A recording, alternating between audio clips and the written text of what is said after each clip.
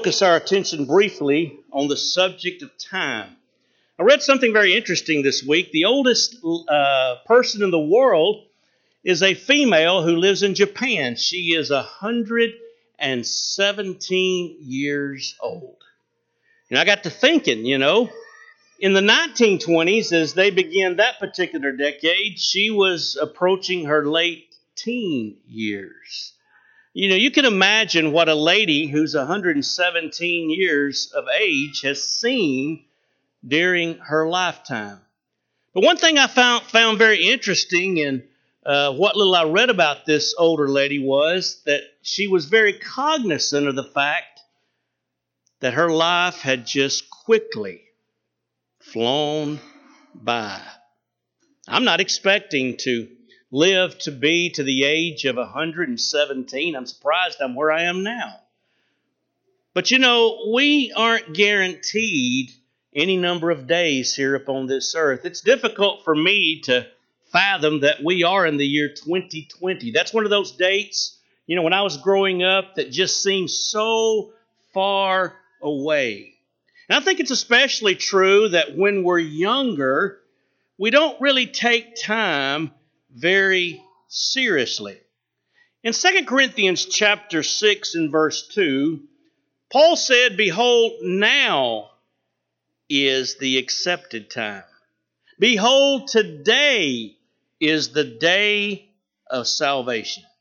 What I want us to do tonight, briefly, is to look at a phrase, "now is the time." And based upon this scripture, I believe there are some things that we need to consider. There are some things that we need to think about. Very simple things. And yet, they greatly impact our lives each day.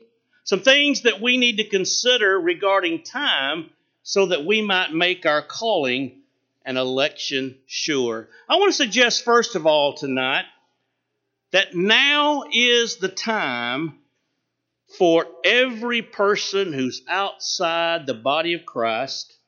If you're not a Christian, now is the time for you to obey the gospel. Because you see, every day you put off obeying the Lord, you're outside of Christ, you're outside of forgiveness, you're outside of the hope of heaven. And right now is the time when you need to think about obeying the gospel.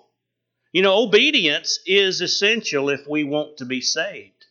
The Hebrews writer said that our Lord is the author of eternal salvation to those that obey Him.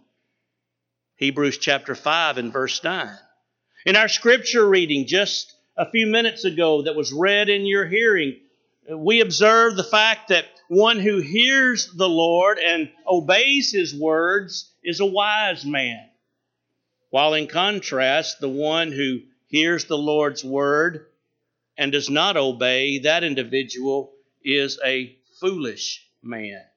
Over in 2 Thessalonians chapter 1, 7 through 9, we are warned that those that know not God and obey not the gospel will be punished with everlasting destruction from the presence of the Lord. And so I believe that right now is the time when you need to resolve to make that decision, if you need to tonight, to obey the gospel.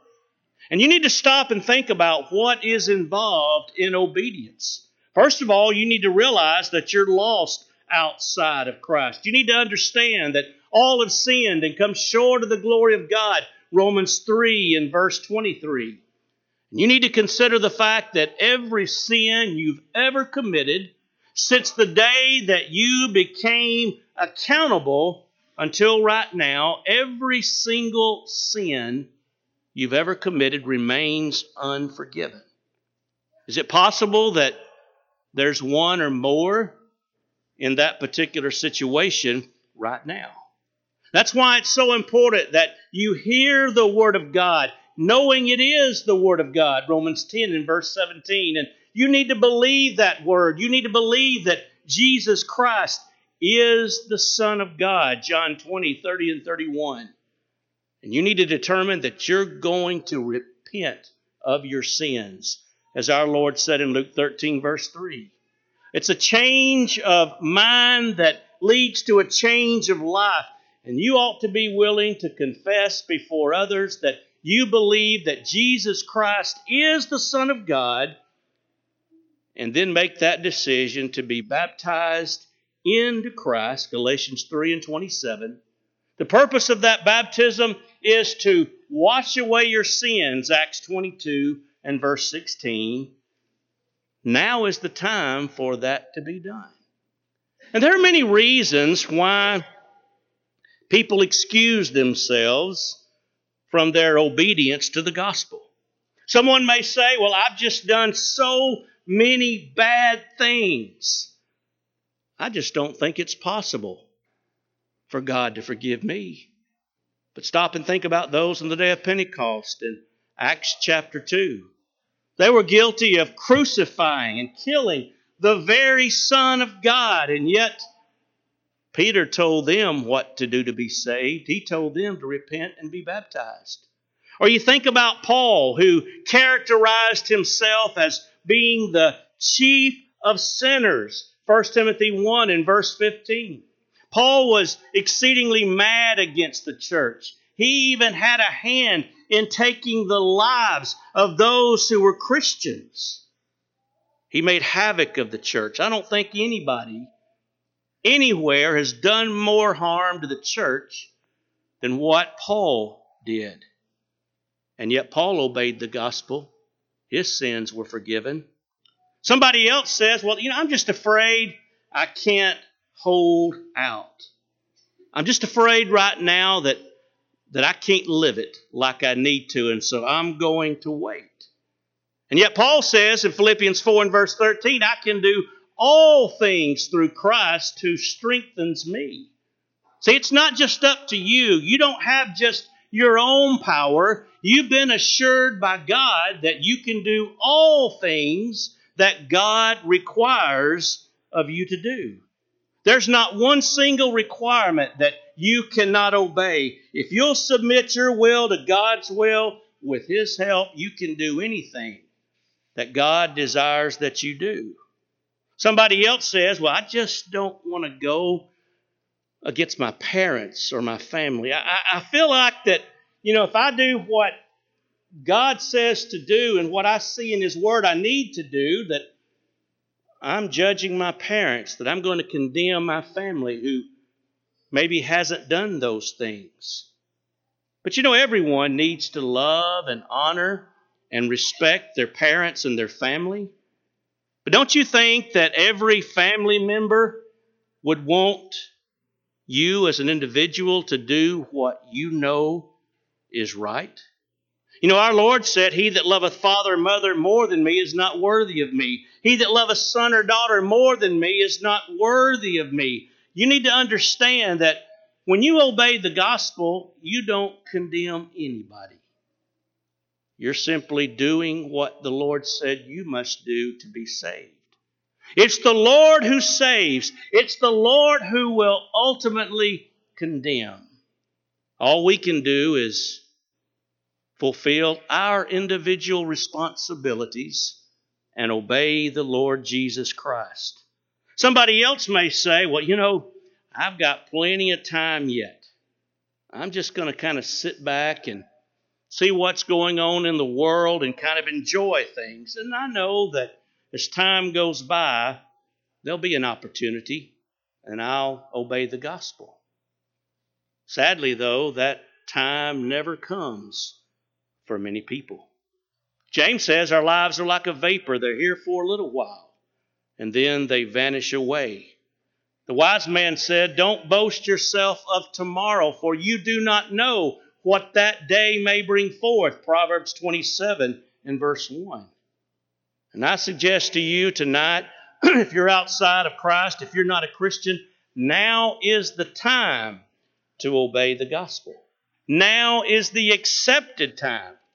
Now's the day of salvation. Secondly, though, tonight, I want to suggest as well that now is the time for every wayward member of the church to come back home. Now is the time, if you have become unfaithful to God, if you become lax and somewhat lukewarm and unconcerned about your service to the Lord, now is the time when you need to make your life right. You know, we have many examples of those who came back to God once they obeyed the gospel and became involved in sin. We read about Simon over in Acts chapter 8 that he believed, and when he was baptized, he continued with Philip and wondered, beholding the miracles and signs that were done. But when Simon saw that through the laying on of the apostles' hands, the Holy Spirit was given, he offered them money. He said, give me this power. I want to be able to lay hands on people so that they can do these miraculous gifts. And Peter said, Simon, your money perish with you, because you've thought that the gift of God can be bought with money. You have neither part nor lot in this matter. Your heart is not right in God's sight. And Peter told Simon, you repent of this your wickedness. You pray to God that the thought of your heart might be forgiven you. Because Simon, you are in the gall of bitterness and in the bond of iniquity. What happened here? Well, Simon obeyed the gospel.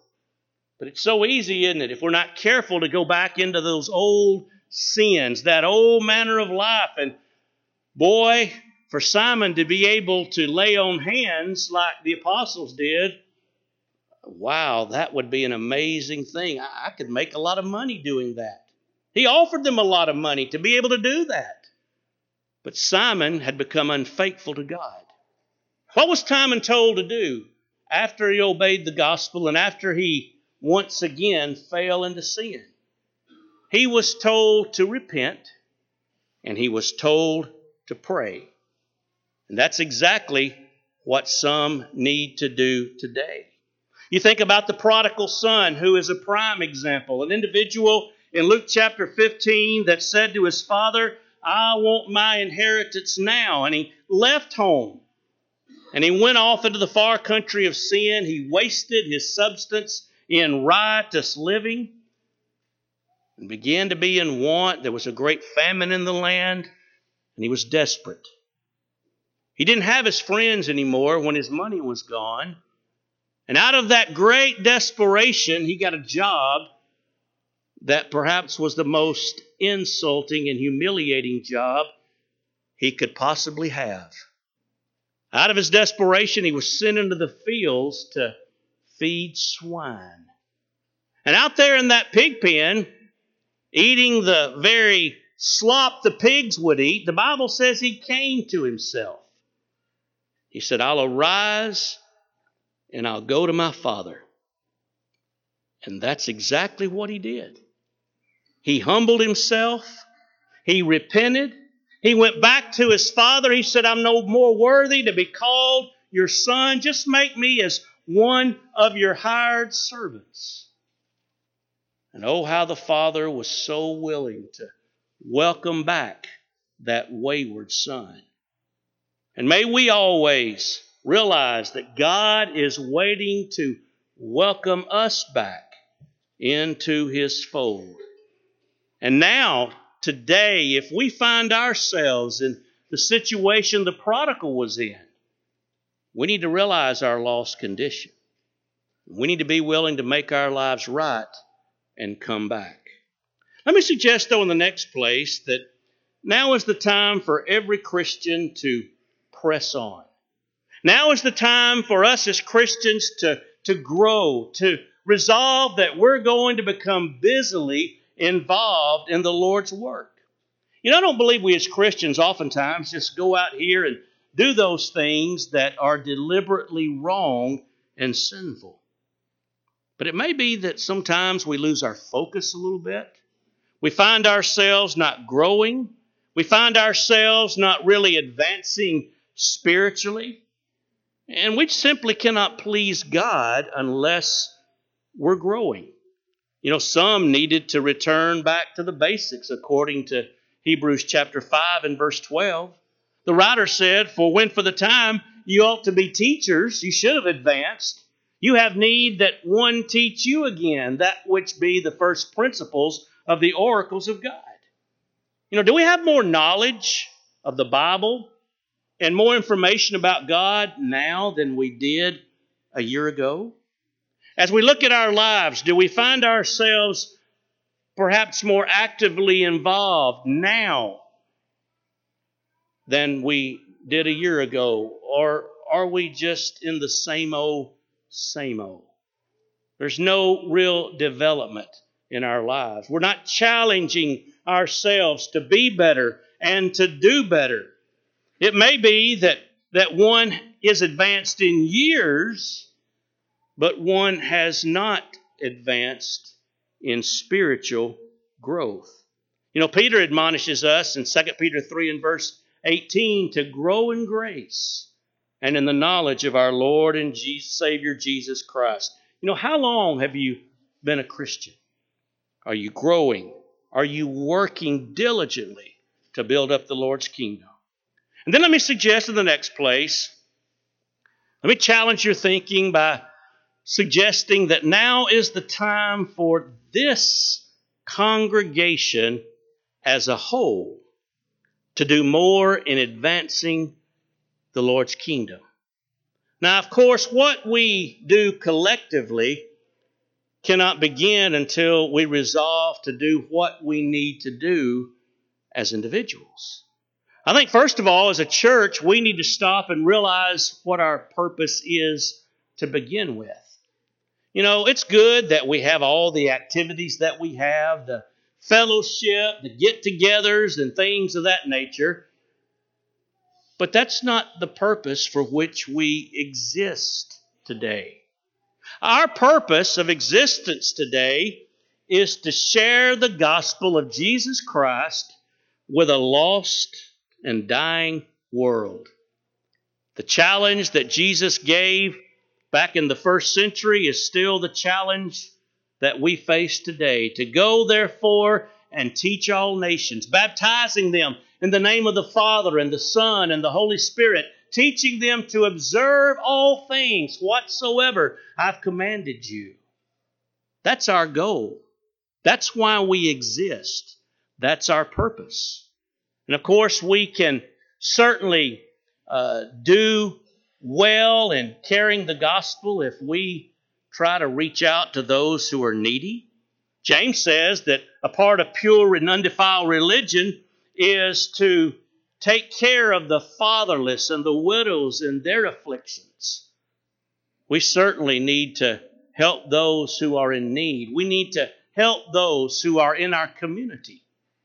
But our purpose in doing that is not just to help them in a physical way. Ultimately, the purpose of that is to try to lead them to Christ. If we somehow become complacent, we can become like the church at Laodicea. The church at Laodicea, Revelation 3 and verse 16, was just lukewarm. They weren't cold. They weren't hot. They were just kind of drifting along. And the Lord said, because you are lukewarm, I will spew thee. I will vomit you out of my mouth. Tonight, we need to understand that as a church, we need to do more and more to advance the kingdom of our God. But lastly tonight and quickly, I want to suggest as I conclude that now is the time for every man, woman, boy, and girl to make preparation for the time of judgment. Just as surely as we are here tonight, one day all of us are going to stand before God in judgment. Hebrews 9 verse 27 says, it's appointed unto man once to die, after that the judgment. And I think the older we get, the more we realize that we're all going to die. One day we're going to stand before God in judgment. And knowing that's the case, we need to prepare for that time. Suppose you're taking a class, maybe like our college students. You're taking a particular class, and the only test that you're going to have is the final. Now, what that means is that you're going to pass that class, you're going to fail that class based upon how you do on that final exam. And the teacher gives you all the information you need to know. You're not without knowledge of what's going to be on that final exam. What do you do to prepare? Well, you give it the time that is needed. You study. You discipline yourself. You make sure that you're ready to do the very best you can do on that particular test, because how I do is going to determine whether I pass or fail. And one day, we're going to stand before God in judgment. The Bible says that God commands all men everywhere to repent. Acts 17, verse 30, because He hath appointed a day in which He will judge the world in righteousness. Now is the time that we need to begin making preparation for that day. Amos said long ago in Amos 4 and verse 12, therefore thus will I do unto you, O Israel, and because I will do this unto you, prepare to meet your God, O Israel. And I believe that admonition that Amos gave long ago is just as important tonight as it was in the day in which he gave that so many hundreds of years ago. And so as we have begun a new year, as we face many challenges, as our time seems to be so lacking in so many areas, I hope we'll realize the importance of using our time wisely in the service of God. Now is the time to obey the gospel. Now is the time to make your life right if that's your need. Now is the time to grow and advance in the Lord's kingdom. Now is the time in which we need to make sure we are ready for that great day of judgment. Tonight, if you need to respond to heaven's invitation, we ask that you come now.